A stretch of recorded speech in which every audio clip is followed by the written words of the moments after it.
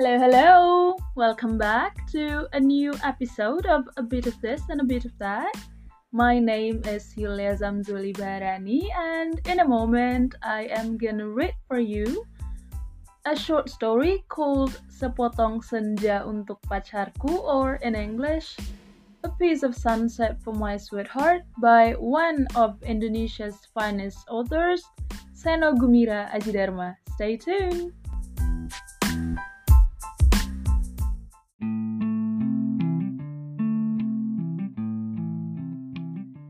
Before I read to you the story, I will give you a short introduction first. So, Seno Gumira Ajidarma was born on June 19, 1958 in Boston, Massachusetts. He is an Indonesian author of short stories, essays, and movie script.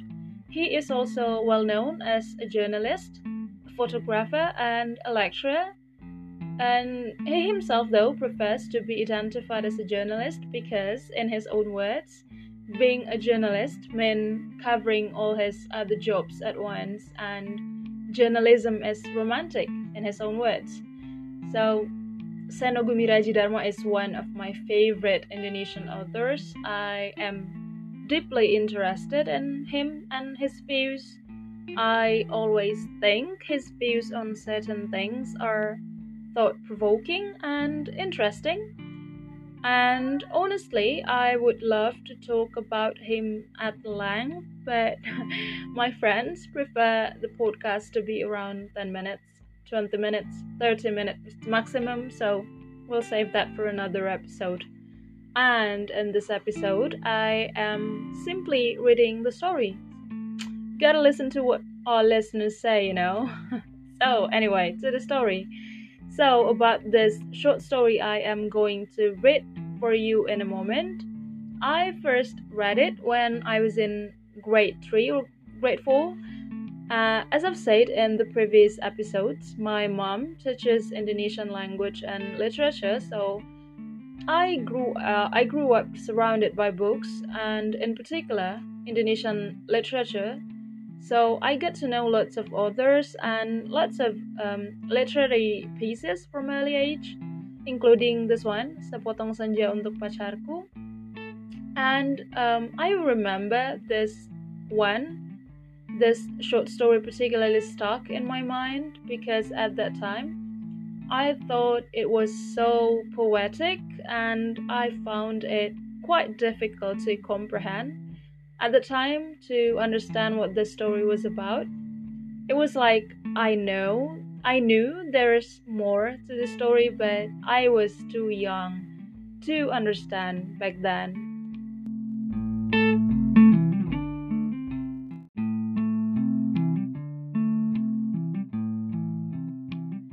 So, Sepotong Senja Untuk Pacarku was written in the format of a letter sent by a man called Sukap to the woman he loved, Alina, and it was originally published in 1991 as the first installment of a trilogy, popularly known as Trilogi Alina or Alina's Trilogy, together with two other stories, Jawaban Alina or Alina's Answer, and Tukang Pos Dalam Amplop or The Postman Inside the Envelope.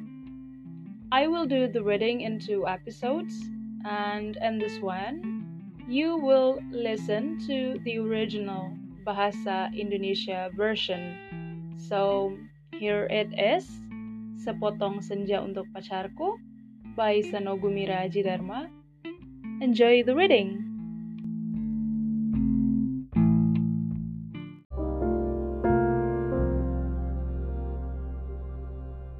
Alina tercinta, bersama surat ini kukirimkan padamu sepotong senja, dengan angin, debur ombak, matahari terbenam, dan cahaya keemasan. Apakah kamu menerimanya dalam keadaan lengkap? Seperti setiap senja di setiap pantai, tentu ada juga burung-burung, pasir yang basah, siluet batu karang, dan barangkali juga Perahu lewat di jauhan. Maaf, aku tidak sempat menelitinya satu persatu. Mestinya ada juga lokan, batu yang berwarna-warni, dan bias cahaya cemerlang yang berkeretap pada buih, yang bagaikan impian selalu saja membuat aku mengangankan segala hal yang paling mungkin kulakukan bersamamu. Meski aku tahu semua itu akan tetap tinggal sebagai kemungkinan yang entah kapan menjadi kenyataan. Kukirimkan sepotong senja ini untukmu, Alina. Dalam amplop yang tertutup rapat dari jauh. Karena aku ingin memberikan sesuatu yang lebih dari sekedar kata-kata. Sudah terlalu banyak kata di dunia ini, Alina. Dan kata-kata ternyata tidak mengubah apa-apa. Aku tidak akan menambah kata-kata yang sudah tak terhitung jumlahnya dalam sejarah kebudayaan manusia, Alina. Untuk apa? Kata-kata tidak ada gunanya dan selalu sia-sia. Lagi pula, siapakah yang masih sudi mendengarnya?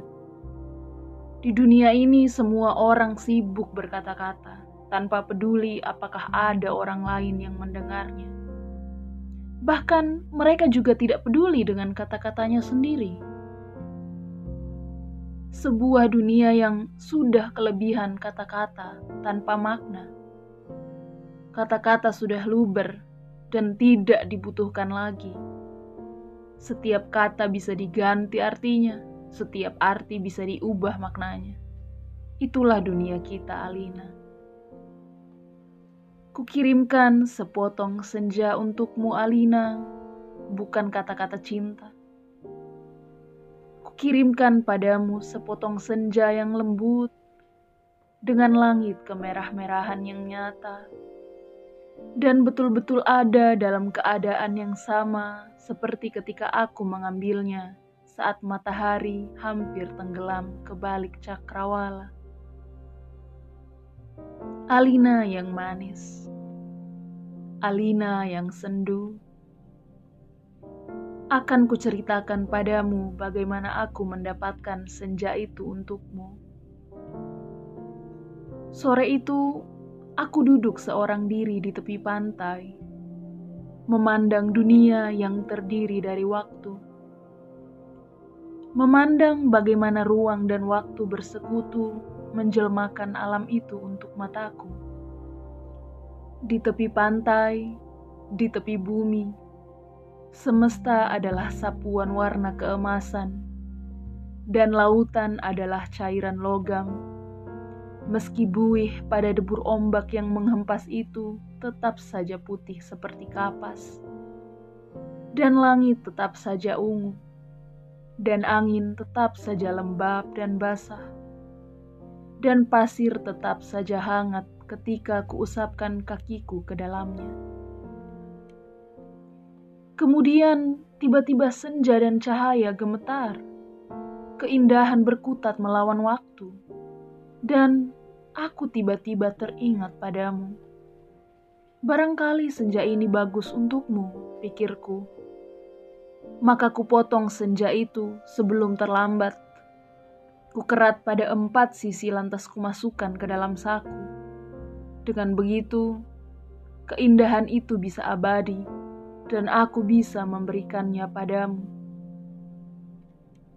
Setelah itu aku berjalan pulang dengan perasaan senang. Aku tahu kamu akan menyukainya. Karena kamu tahu itulah senja yang selalu kamu bayangkan untuk kita. Aku tahu kamu selalu membayangkan hari libur yang panjang, perjalanan yang jauh, dan barangkali sepasang kursi malas pada sepotong senja di sebuah pantai, di mana kita akan bercakap-cakap sembari memandang langit, sambil berangan-angan, sambil bertanya-tanya, apakah semua ini memang benar-benar telah terjadi? Kini, senja itu bisa kamu bawa kemana-mana. Ketika aku meninggalkan pantai itu, kulihat orang-orang datang berbondong-bondong. Ternyata mereka menjadi gempar karena senja telah hilang. Kulihat cakrawala itu berlubang sebesar kartu pos.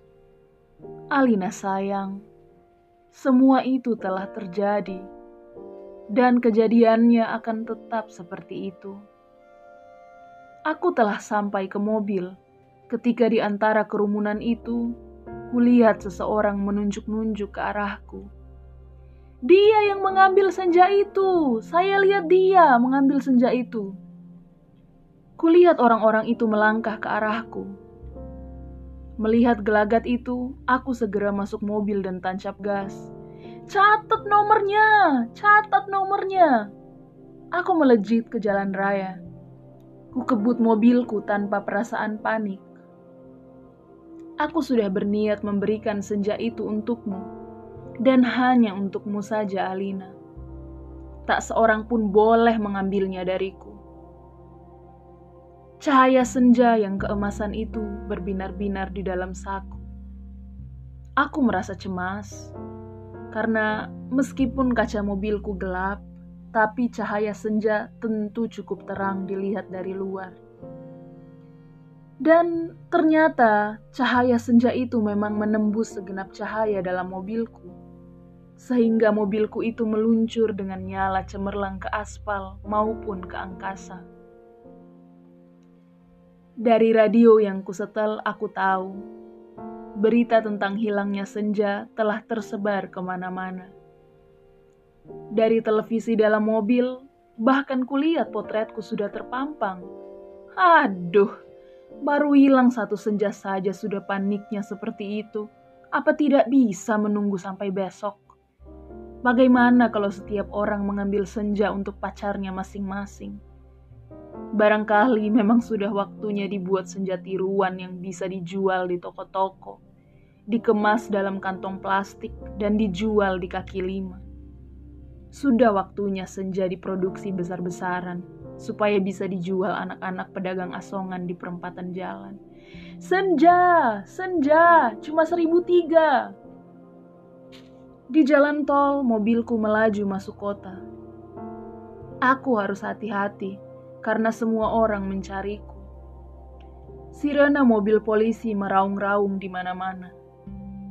Cahaya kota yang tetap gemilang tanpa senja membuat cahaya keemasan dari dalam mobilku tidak terlalu kentara. Lagi pula di kota, tidak semua orang peduli apakah senja hilang atau tidak. Di kota, kehidupan berjalan tanpa waktu. Tidak peduli pagi, siang, sore, atau malam. Jadi, tidak pernah penting senja itu ada atau hilang. Senja cuma penting untuk turis yang suka memotret matahari terbenam. Boleh jadi hanya demi alasan itulah senja yang kubawa ini dicari-cari polisi. Sirena polisi mendekat dari belakang. Dengan pengeras suara, polisi itu memberi peringatan. Pengemudi mobil Porsche abu-abu metalik nomor SG 19658A harap berhenti. Ini polisi. Anda ditahan karena dituduh telah membawa senja. Meskipun tak ada aturan yang melarangnya, tapi berdasarkan aku tidak sudi mendengarnya lebih lama lagi. Jadi ku gilas dia sampai terpental keluar pagar tepi jalan. Ku tancap gas dan menyelip-nyelip dengan lincah di jalanan. Dalam waktu singkat, kota sudah penuh raungan sirena polisi. Terjadi kejar-kejaran yang seru. Tapi aku lebih tahu seluk-beluk kota. Jalanan dengan cahaya yang bermain warna, gang-gang gelap yang tak pernah tercatat dalam buku alamat, lorong-lorong rahasia yang hanya diperuntukkan bagi orang-orang di bawah tanah. Satu mobil terlempar di jalan layang, satu mobil lain tersesat di sebuah kampung, dan satu mobil lagi terguling-guling menabrak truk dan meledak lantas terbakar. Masih ada 2 polisi bersepeda motor mengejarku. Ini soal kecil, mereka tak pernah bisa mendahuluiku. Dan setelah kejar-kejaran beberapa lama, mereka kehabisan bensin dan pengendaranya cuma bisa memaki-maki. Kulihat senja dalam saku bajuku, masih utuh. Angin berdesir, langit semburat ungu. Debur ombak menghempas ke pantai. Hanya padamulah senja ini kuserahkan, Alina. Tapi Alina, polisi ternyata tidak sekonyol yang kusangka. Di segenap sudut kota, mereka telah siap siaga. Bahkan aku tak bisa membeli makanan untuk mengisi perutku. Bahkan di langit tanpa senja, helikopter mereka menyorotkan lampu di setiap celah gedung bertingkat. Aku tersudut, dan akhirnya nyaris tertangkap. Kalau saja tidak ada gorong-gorong yang terbuka. Mobilku sudah kutinggal ketika memasuki daerah kumuh itu. Aku berlari di antara gudang, rumah tua, tiang, serta temali. Terjatuh di atas sampah, merayapi tangga-tangga reot, sampai seorang gelandangan menuntunku ke suatu tempat yang tak akan pernah kulupakan dalam hidupku. Masuklah, katanya tenang. Di situ kamu aman. Ia menunjuk gorong-gorong yang terbuka itu. Ada tikus keluar dari sana. Baunya bacin dan pesing. Kutengok ke bawah. Kulihat kelelawar bergantungan. Aku ragu-ragu. Namun, deru helikopter dengan lampu sorotnya yang mencari-cari itu melenyapkan keraguanku. Masuklah, kamu tidak punya pilihan lain. Dan gelandangan itu mendorongku. Aku terjerembab jatuh. Bau busuknya bukan main. Gorong-gorong itu segera tertutup. Dan kudengar gelandangan itu merebahkan diri di atasnya. Lampu sorot helikopter menembus celah gorong-gorong, tapi tak cukup untuk melihatku. Kuraba senja dalam kantongku.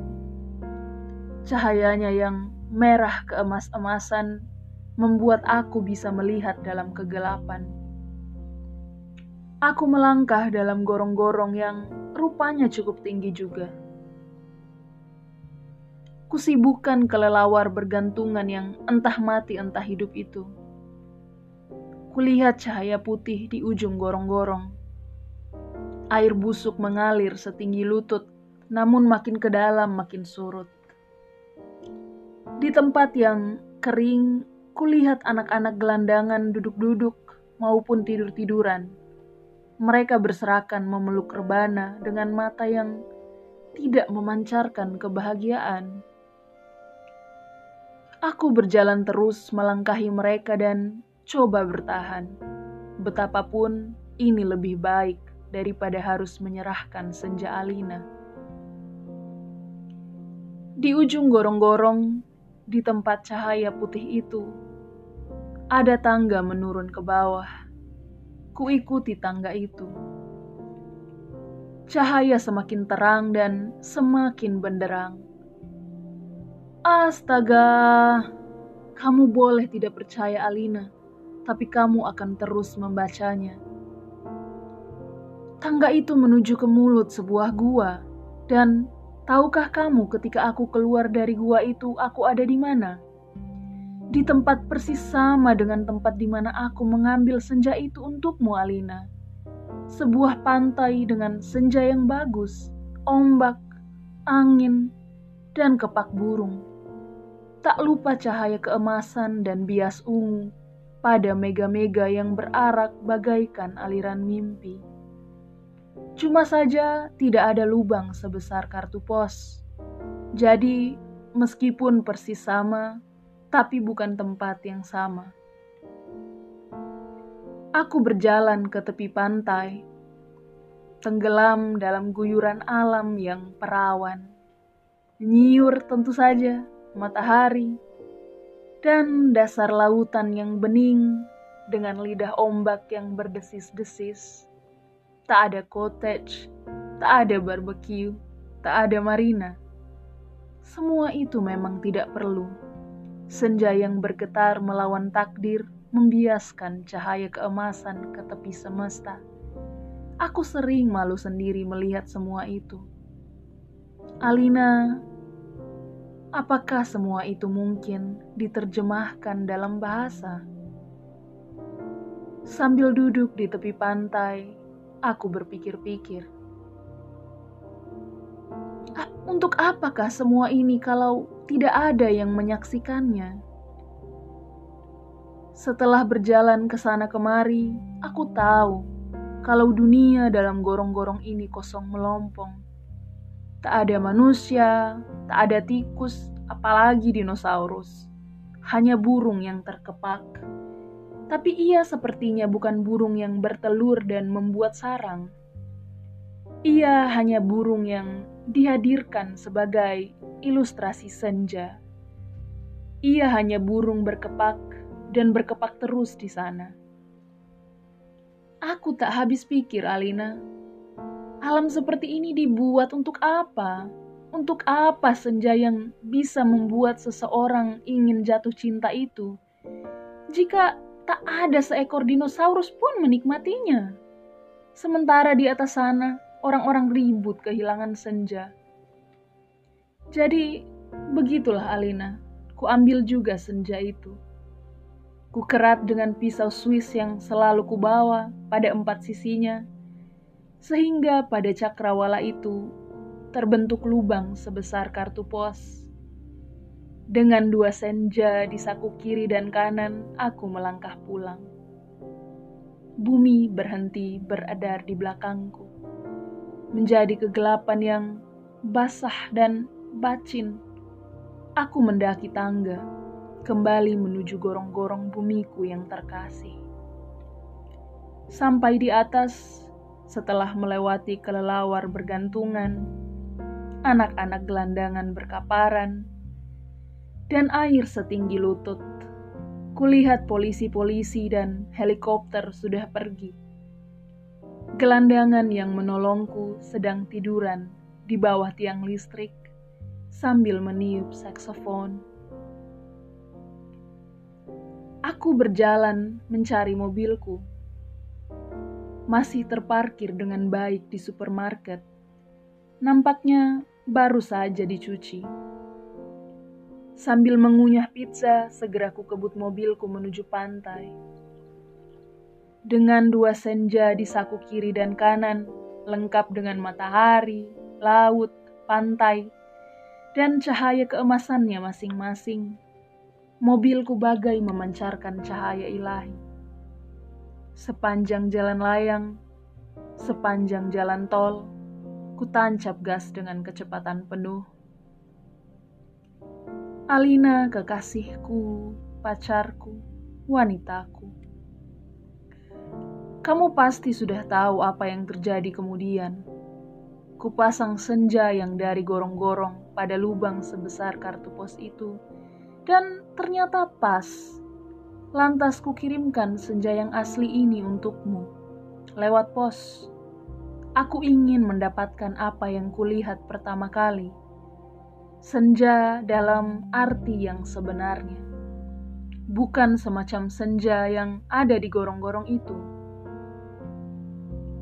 Kini gorong-gorong itu betul-betul menjadi gelap, Alina. Pada masa yang akan datang, orang-orang tua akan bercerita pada cucunya tentang kenapa gorong-gorong menjadi gelap. Mereka akan berkisah bahwa sebenarnya ada alam lain di bawah gorong-gorong, dengan matahari dan rembulannya sendiri. Namun semua itu tiada lagi karena seseorang telah mengambil senja untuk menggantikan senja lain di atas bumi. Orang-orang tua itu juga akan bercerita bahwa senja yang asli telah dipotong dan diberikan oleh seseorang kepada pacarnya. Alina yang manis, paling manis, dan akan selalu manis. Terimalah sepotong senja itu hanya untukmu. dari seseorang yang ingin membahagiakanmu. Awas, hati-hati dengan lautan dan matahari itu. Salah-salah cahayanya membakar langit, dan kalau tumpah, airnya bisa membanjiri permukaan bumi. Dengan ini, kukirimkan pula kerinduanku padamu. Dengan cium, peluk, dan bisikan terhangat dari sebuah tempat yang paling sunyi di dunia.